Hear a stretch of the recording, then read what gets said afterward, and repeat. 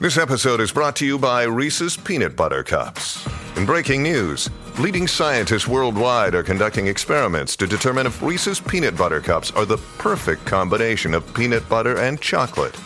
However, it appears the study was inconclusive, as the scientists couldn't help but eat all the Reese's. Because when you want something sweet, you can't do better than Reese's. Find Reese's now at a store near you. Hello, everybody. This is Marshall Poe. I'm the editor of the New Books Network. NBN listeners like to read books and buy them. So we thought we'd tell you that right now, our friends at Princeton University Press are having a remarkable site-wide sale. You can get 50% off books, including ebooks and audiobooks, with the code 50, F-I-F-T-Y, at checkout until May 31. You can save some real money on Princeton University Press books. I encourage you to go there and check it out. Welcome to the New Books Network. Hi, everyone, and welcome to the New Books Network Animal Studies channel. My name's Kyle Johansson, and I'm a host on this channel. Today, I'm very happy to be interviewing Rachel Robison-Greene. Rachel is Assistant Professor of Philosophy at Utah State University, and today we'll be discussing her book, Edibility and In Vitro Meat, Ethical Considerations. This book was published in 2022 by Lexington Books. Welcome to the podcast, Rachel. Thanks for having me. Yeah, it's great to have you. So could you please tell us a bit about yourself, such as where you're from, what topics you work on, or anything else you think the listeners might want to know about you? Sure. I'm from Utah, and then I went to UMass Amherst for my graduate program and then ended up back in Utah. I'm an assistant professor of philosophy at Utah State University. My areas of interest initially weren't in animal ethics, although the very first paper I ever wrote in philosophy was on the topic of animals and the badness of death. And so here I am working on this far in the future. So I must have retained an interest in that. But my background is in metaethics and in cognitive psychology. I've worked on issues pertaining to introspection quite a bit. And that led me to my interest in non-human animals, because I feel that in the literature, animals are treated as if they don't have rich cognitive lives, as if they aren't capable of things like identity, autonomy, as if they can't have meaningful lives, and so on. And so I started pursuing some related questions to those that I addressed in my dissertation, and then just sort of got hooked on the animal ethics literature and started working on that. Okay, cool. Well, I mean, I'm glad you're working on topics in animal ethics. I think it's a really important area. So you do. I guess one thing I want to ask a little bit about before we start talking about the book itself is your work in stuff related to public philosophy, because it sounds like that is just something you've devoted a huge amount of time to. And I mean, some of the stuff you've worked on is stuff in the philosophy of pop culture, but I guess that's pretty closely related to public philosophy. It's maybe even like you could think of it as an area of public philosophy or a kind of public philosophy. But yeah, so like, for example, you're a public philosophy series editor for the American Philosophical Association's blog. You're the secretary of the Public Philosophy Network.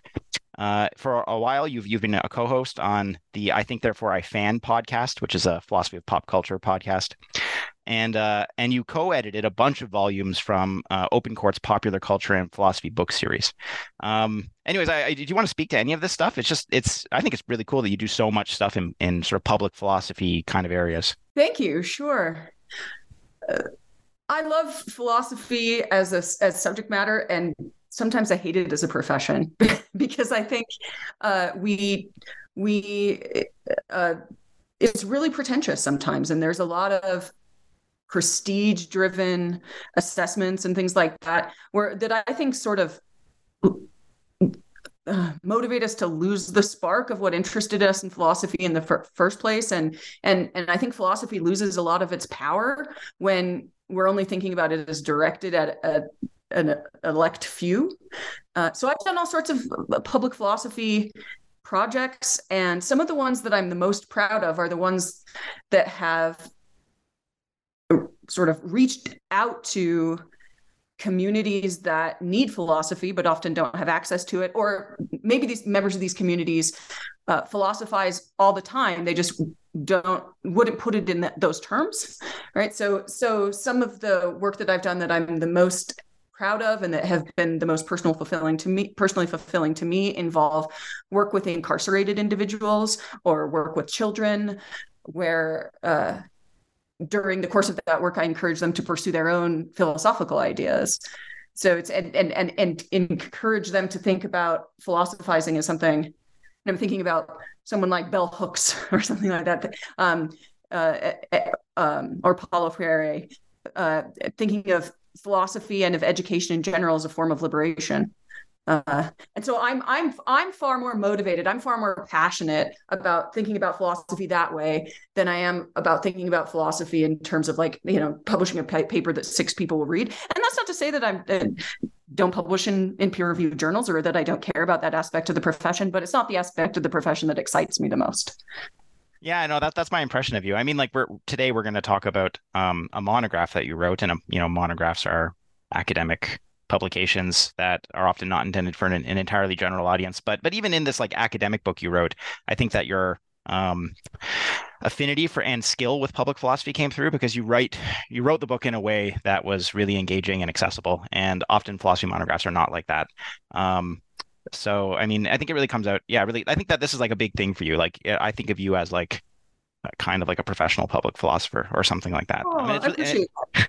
It's really great that you do that too, because I think you're absolutely right that it's bad when philosophy is just a bunch of people sitting in a metaphorical ivory tower, going to each other's talks and reading each other's papers. And that kind of mentality within philosophy is probably partly or largely responsible for the discipline's decline, because it is declining, I think, in various ways.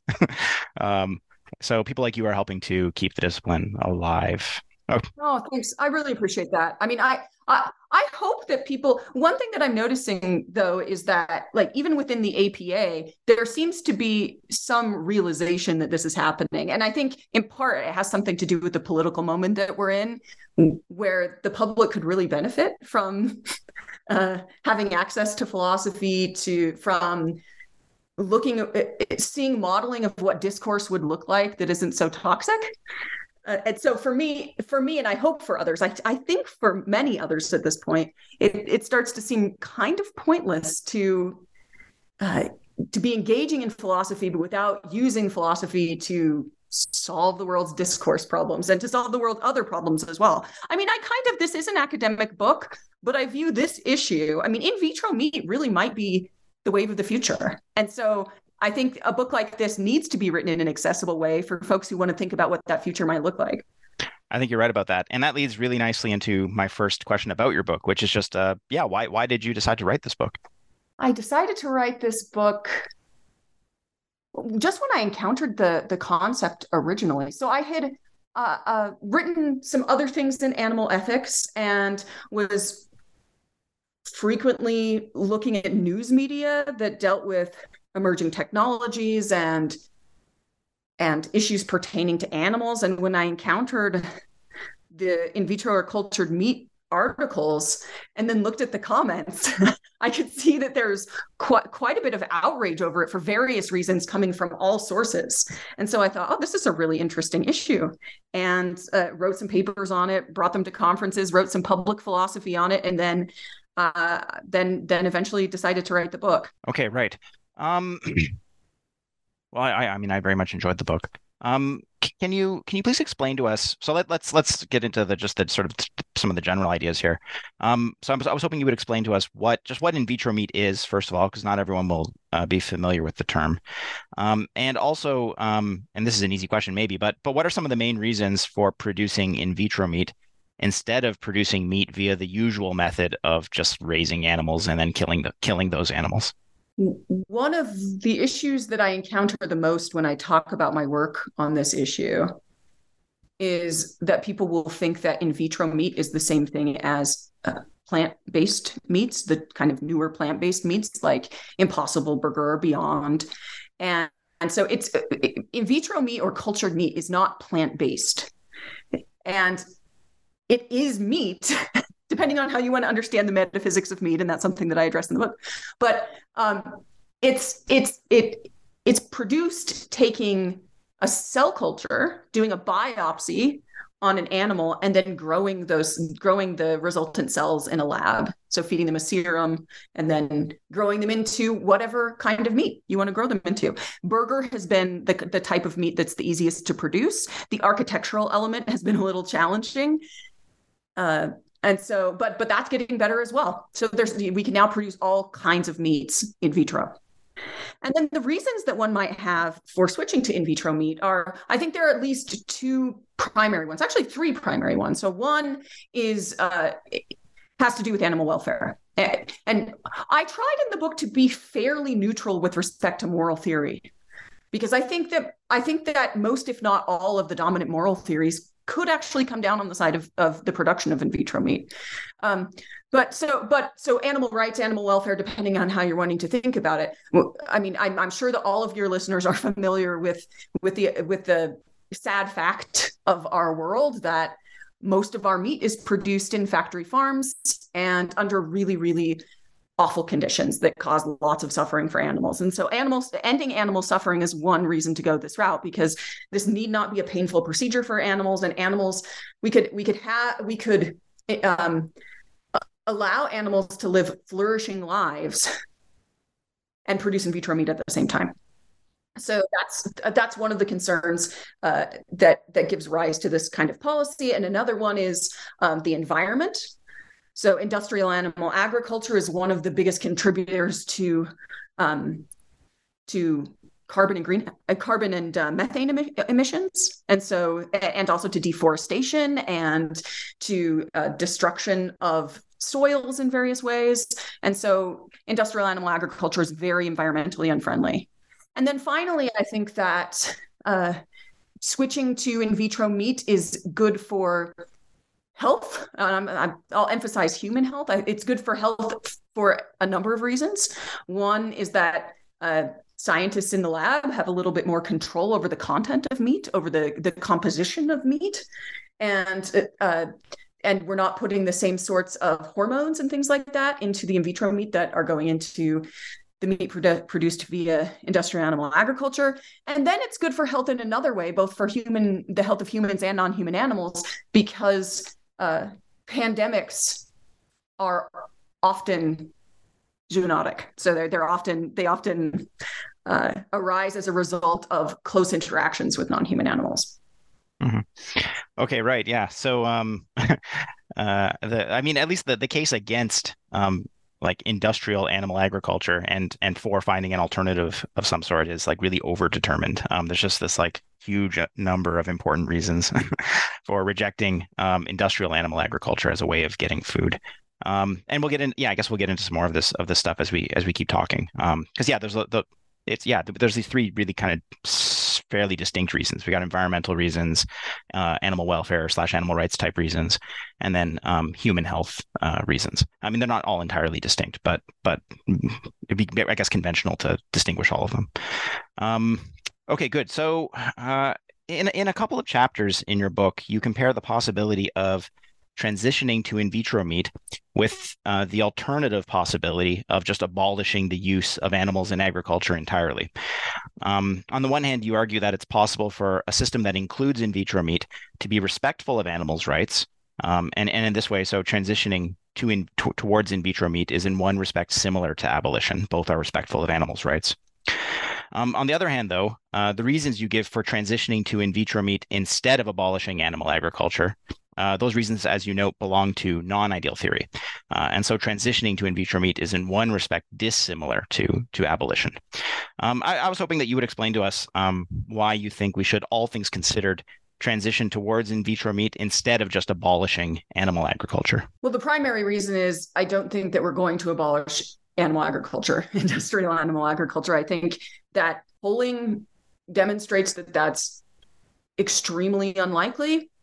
So even if the numbers of the world's vegans and vegetarians are increasing, the percentage of the population, of vegans and vegetarians as compared to meat eaters is not increasing, because there are more and more meat eaters as citizens of or inhabitants of countries that may have previously not been able to have access to meat for socioeconomic reasons, increasingly have access to meat and become meat eaters. And so the numbers of meat eaters are on the rise.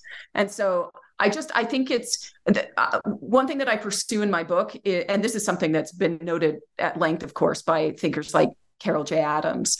I think that there are identity relations that exist between people and meat, in particular, identity relations that exist between masculinity and meat eating that would make it very challenging to convince 50% of the world's population to switch to plant-based foods. So I just think it's tremendously unlikely that would ever happen. And so if we really want to treat animals with respect, to end the tremendous amounts of suffering that occurs in industrial animal agriculture, I think that we have to create market alternatives. I think that's our best chance. Okay, right.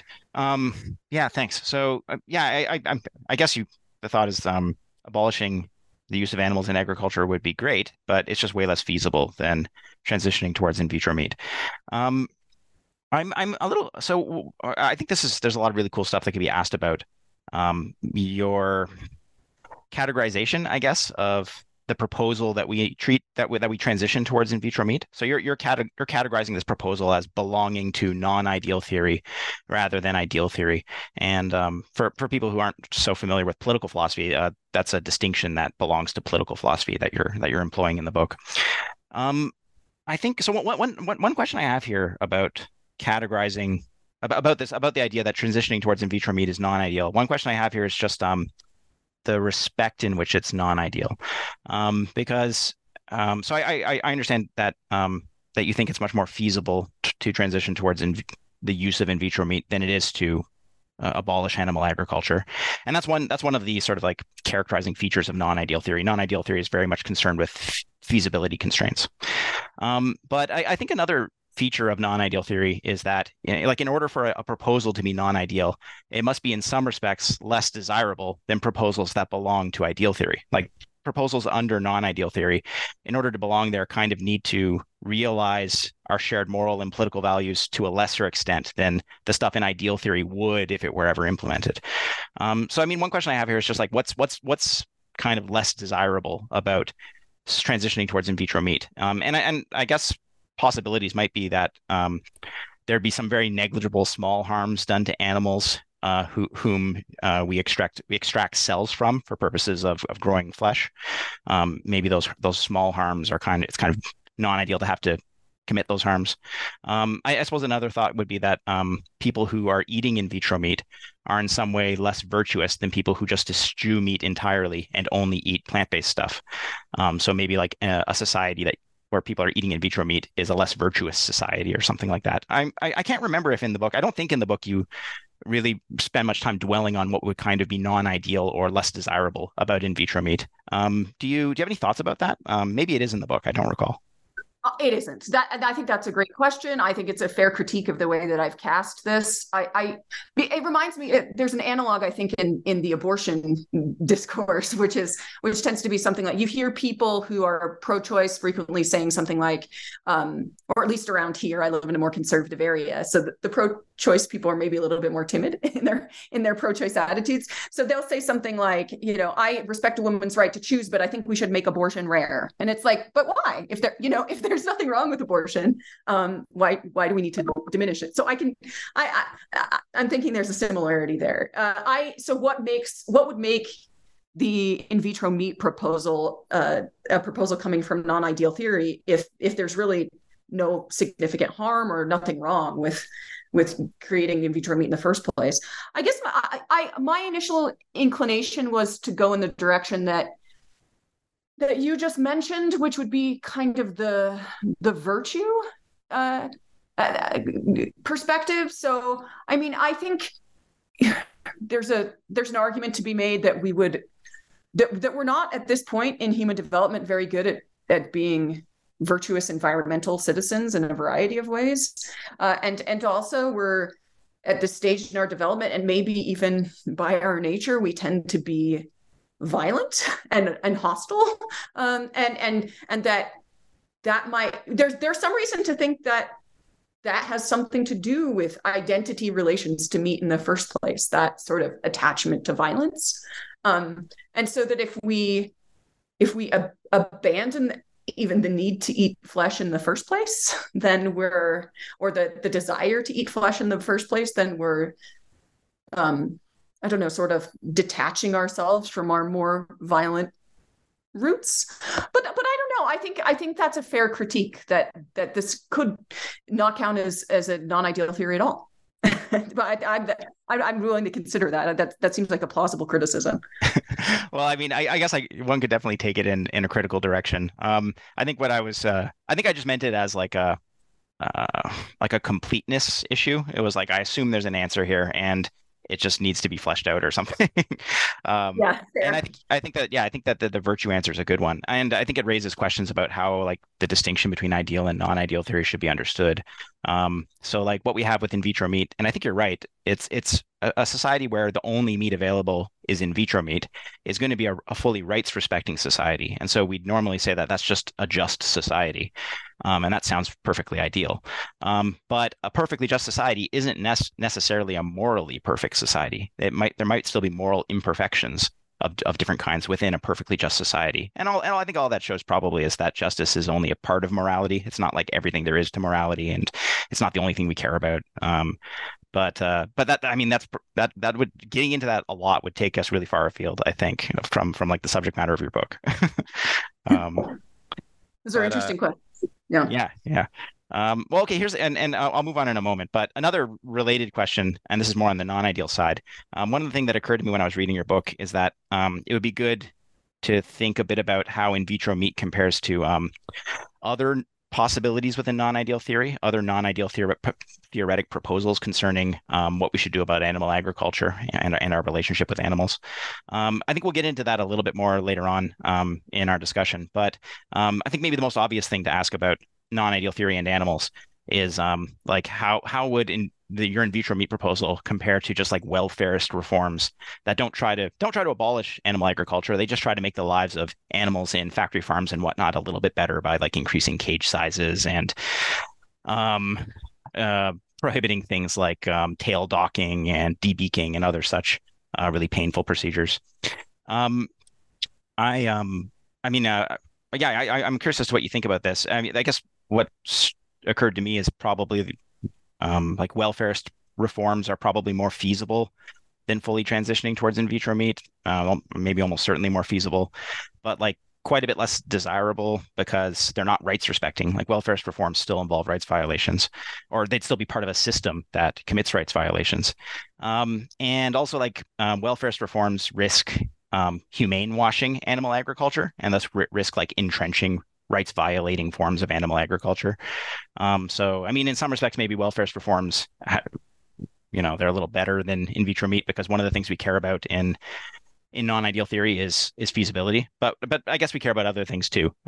So do you have any thoughts about this, like how in transitioning towards in vitro meat compares to welfarist reforms? Sure. I would like to think that it's not a form of welfarist reform, just because instead of making life less miserable, we're just eliminating the misery. So I like to think, as I mentioned before, I viewing this as a position that I think can be palatable to adherents of all of the main moral theories. And so where I think welfarist approaches are just palatable to utilitarians or consequentialists or something like that.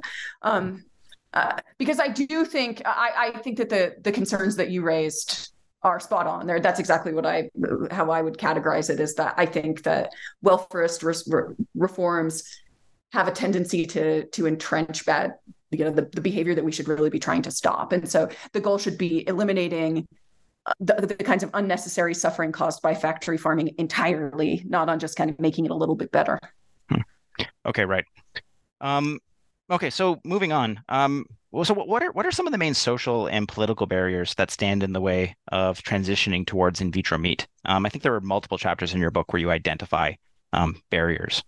There are all sorts of barriers. I would say that in the research for my book, this was probably the most interesting stuff. And in part, that was just sort of, I think some of these features of our social lives were obvious to everyone before, but for me, they were new revelations. So I'm just, the way that meat eating is perceived by according to gender, right? So, of course, The Sexual Politics of Meat is a really great book on this topic that I would recommend everyone read if they haven't, because you can't unsee what you see in that book, I think. The connection that many people draw between meat eating and masculinity was probably the leading social concern that I identified. But also, of course, there are strong divisions on the basis of political orientation. There can be strong divisions on the basis of religion, and then there's divisions on the basis of cultural identity as well, where I'm understanding culture is, or the particular kind of culture I'm talking about as being so sort of what country or region are you from. And then, of course, there are the social aspects that concern the way that people are used to cooking, how they relate eating practices, because eating practices are not just about what you put in your mouth. They're about what you learned from your parents. What is your family history? How does your family history contribute to what kind of recipes you're creating? And for many people, the recipes that they're used to creating are not plant-based. And so it makes it a real challenge. I think one of the biggest challenges that people who go vegetarian or vegan face is feeling like they might be betraying their family traditions. And so there's all of that. And then, of course, there is the element that came up multiple times about conspiracy theories. So people that are connected to some of those other identity characteristics, where there are folks that, because of their identity characteristics, might be inclined to believe this conspiracy theory or that conspiracy theory. And that might relate to how they perceive meat and also how they perceive in vitro meat. And when I say meat, of course, I mean meat produced on factory farms. And then by contrast, how meat is produced when it's cell cultured. So I guess most of the barriers you identify are they're identity related. They have to do with the way people understand themselves and whether in vitro meat would be compatible with that self-understanding. Is that right? Yeah. Okay. Definitely. And but you think, I guess you think that people can change their identities, right? And so there's hope or something. I kind of do, and I kind of don't, if I'm being honest. I mean, I don't, and that's why I think non-ideal approaches might be preferable, at least as insofar as they're not purely welfare approaches that are seeking to just diminish suffering. I think, because I think that we should recognize the kinds of features that give rise to identity in the first place, and that those kinds of features are difficult, if not impossible, to shake off. And so I guess when it comes to these social identities, my main thought is that in vitro meat, given that the technology is improving with respect to how indistinguishable in vitro meat is from a meat produced as a result of industrial animal agriculture, is the kind of thing that could easily be substituted for in many recipes that could be respective of cultural norms, respectful of identities, without changing much. Whereas people are less likely to think that about plant-based products. Okay, so near the end of chapter 6, you argue that economic change, namely an agricultural shift towards in vitro meat, is necessary before most people will be receptive to the moral reasons against industrial animal agriculture. I'm wondering, and you've kind of already touched on this bit, but is in vitro meat the only alternative that promises to accomplish a shift like this? Or could maybe plant-based meat one day achieve this? I'm also wondering whether your view maybe presupposes something like a Marxist understanding of the relationship between a society's economic system and its ideology. And that's the view that a society's economic base determines its superstructure. I don't think that in vitro meat is the only market alternative that could do this. I think it might be the only market alternative that's likely to do this. And even so, I mean, I want to be cautious about how likely I think that it is. Now, this form of meat is coming to market in a lot of places. So we do have good reason to think that it will actually occur. It has occurred in some countries already. But the industrial animal agriculture lobby is large and powerful. And so we'll see what happens. And for those same reasons, I think it's fairly unlikely that plant-based products, well, for those reasons among many others, I think it's fairly unlikely that plant-based products will achieve that same result, or will be as likely to achieve that same result. Yeah, I mean, it might not presuppose this Marxist view, but it's suggestive of it. Like the idea that if you're going to change people's beliefs, I mean, ideology is more than just a matter of beliefs, I suppose. But if you're going to change all the various beliefs associated with the prevailing ideology in a society, the idea that like you can't just target those beliefs directly, but you would actually need to change the economic structure because the economic structure would change the beliefs.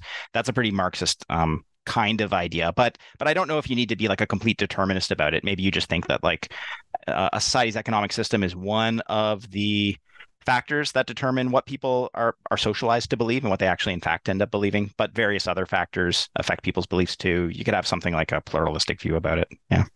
I think market changes, that sounds right to me, but I think that, I don't want to go that far. I think that, who knows, maybe I would if I were more familiar with Marx, but I'm not unsympathetic to the basic ideas. But I think that we have lots of evidence to believe that changes in people's thinking about something morally happen after there have been market changes and not before. So, I mean, the whaling industry, and that's not my example, that's Paul Shapiro's example, but the whaling industry is a good example of this, where people raise lots of opposition to whaling, people in mass raise lots of opposition to whaling only after there was an alternative for energy. Yeah, that's a good example. Okay, so let's move on. In your 7th chapter, in chapter 7, you argue that growing and consuming in vitro human meat, which is it's a possibility, growing in vitro human meat is not necessarily wrong. That whether doing this is wrong it just depends on various contingent factors. I was hoping you would explain your argument. I thought this was an interesting idea. And I was also hoping that you would explain the conditions you think must be met for producing in vitro human meat to be morally permissible. This is really related to the main thesis of the book, which is that historically we've had a tendency to think that edibility as a concept has morality baked into it in some way, that edibility comes with moral conditions or something. And what I'm arguing in the book in this chapter is that what in vitro meat puts us in a position to realize is that however you want to think about it, the badness or the wrongness or whatever of consuming something is really reducible to other factors. Right.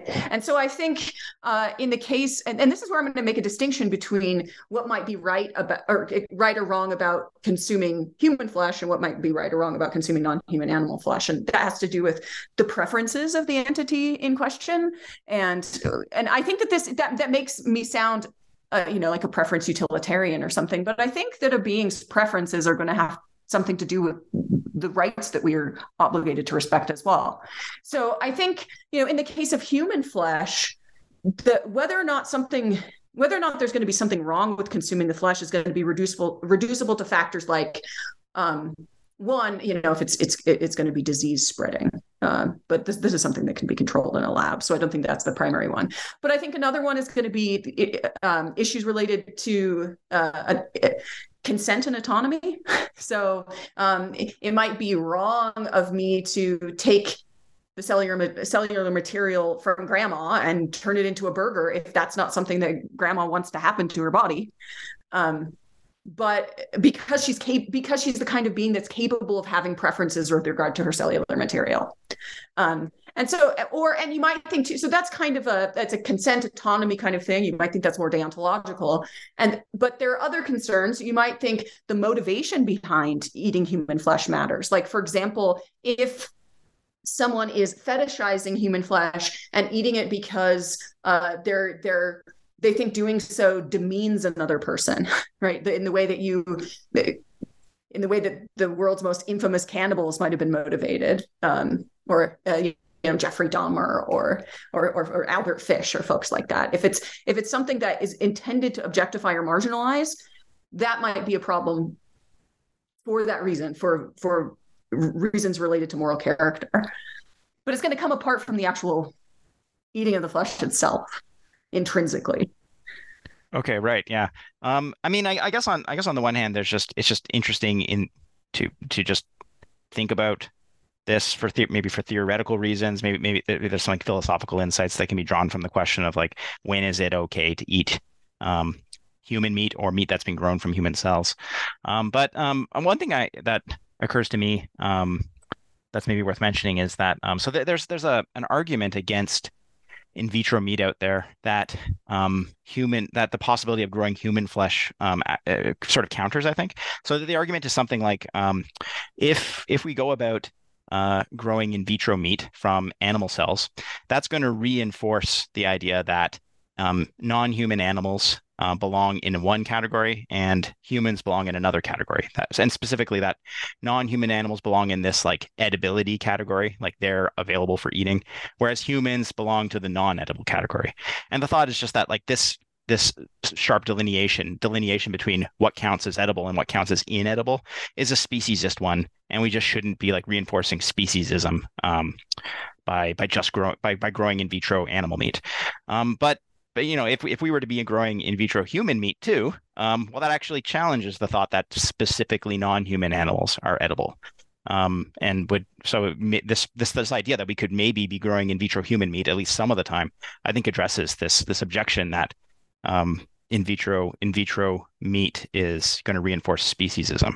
Do you have any thoughts about that? I got this from a conversation with Josh Milburn, who's also done a lot of work on in vitro meat. Yes, I've just spoken to Josh about this recently.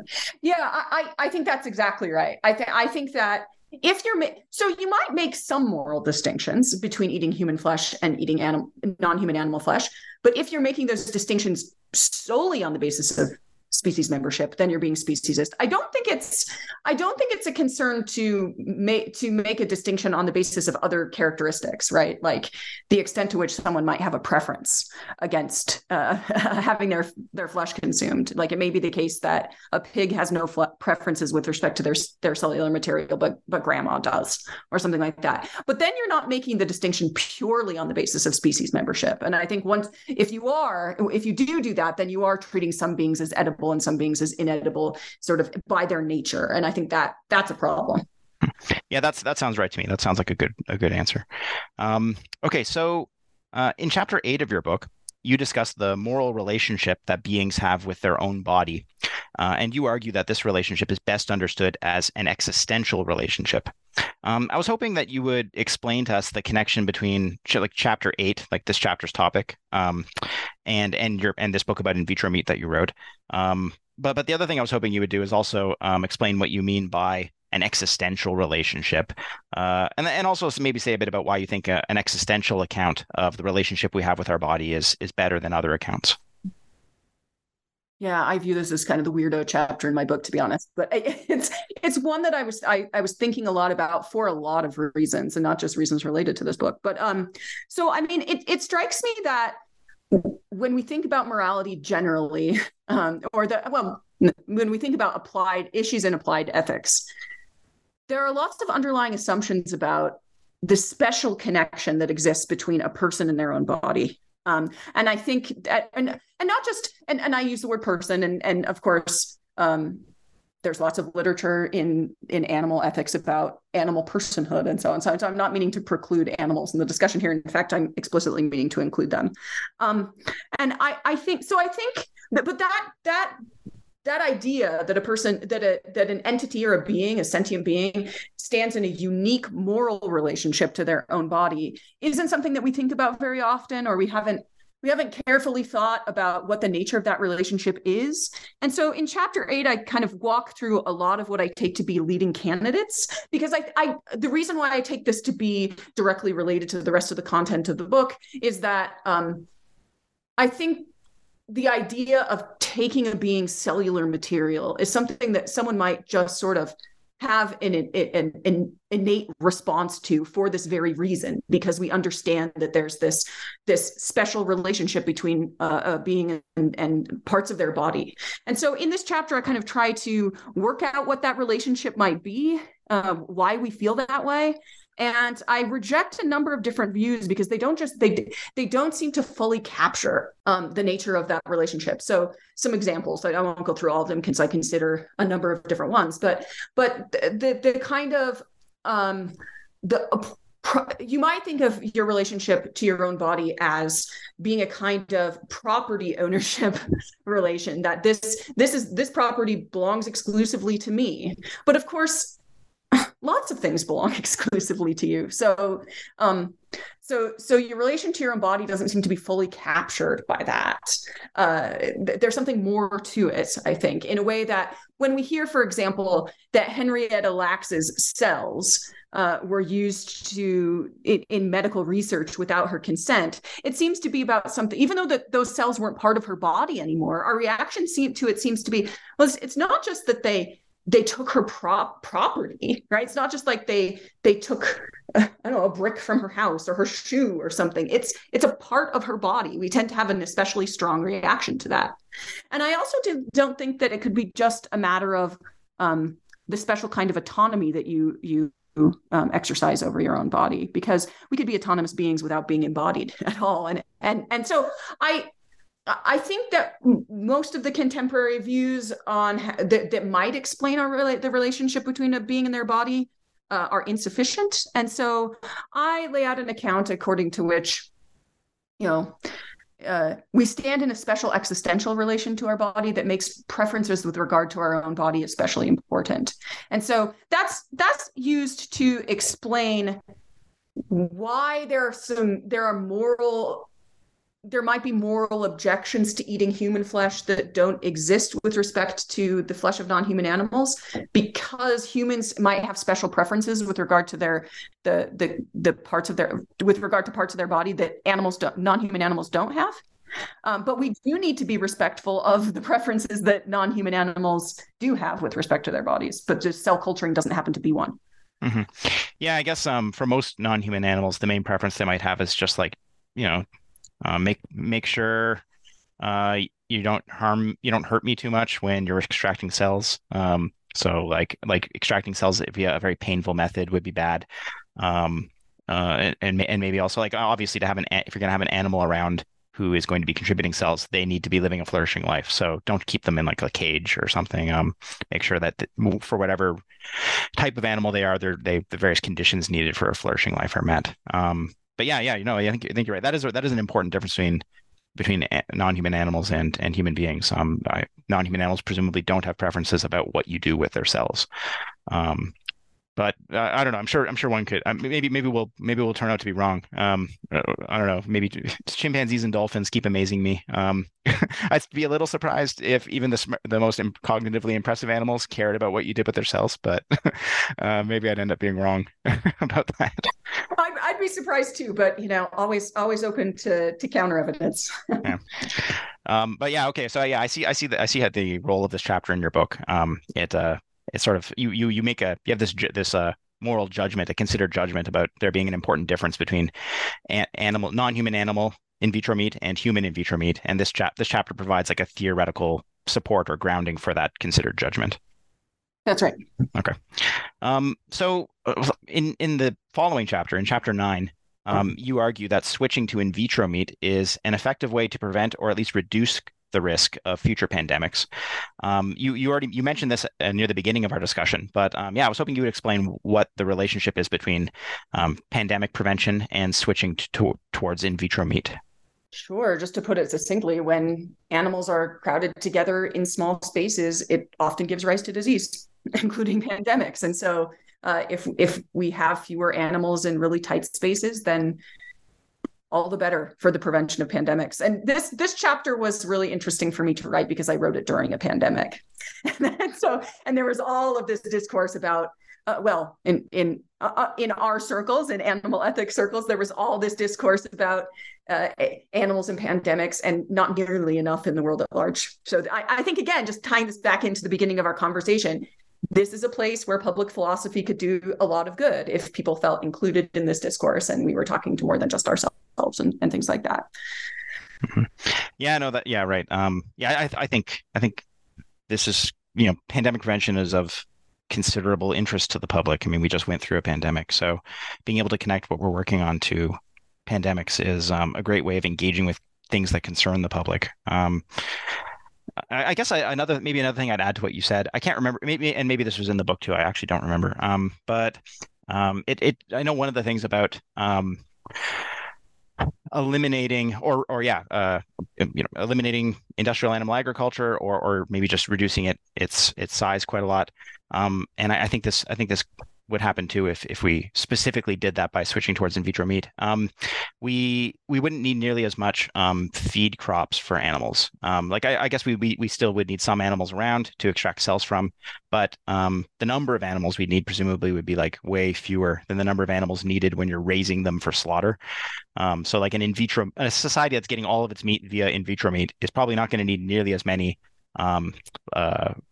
cell contributing animals. It's not going to need nearly as many animals alive, which means way less feed crops are necessary, which I think means like just less habitat encroachment and less interactions with wild animals, which probably also connects to pandemics, because like it's anytime you look at any particular disease, it's always a slightly different story. But quite a lot of diseases seem to have come from like some wild animal that like bit a farmed animal, and then that like disease that got transmitted gets bumps around all the farmed animals, and then it goes to humans eventually. And like, so like often wild animals are kind of part of the story. And yeah, just the idea that like we won't need nearly as much land if we just reduce the number of farmed animals around. I think that connects to pandemic prevention too. Yeah, absolutely. Yeah. I mean, there might be if this was a method of meat production that spread throughout the world, then there would be less motivation to to try to get meat in places where in places where we usually don't go, right? And we're not used to the diseases that the animals are exposed to there. Yeah. Well, so I've taken up a lot of your time. I'd like to thank you again for joining us to talk about your book, Edibility and In Vitro Meat, Ethical Considerations. Your book was published in 2022 by Lexington Books. The only other question that I have for you is whether you're currently working on any projects, and if so, what are you working on? Right now, I'm working on two papers. And they're both on epistemic injustice. So, and they're both in kind of different areas. One is probably more relevant to listeners of the podcast than others, but I'm working on one pertaining to epistemic injustice and non-disclosure agreements. I'm giving a talk on that in a week or so. And then, but on the topic of animals, I'm working on a paper related to animals and also epistemic injustice. Okay, great. Well, great. Good luck with that project. Thanks so much. Yeah, great. It was nice talking to you. You too.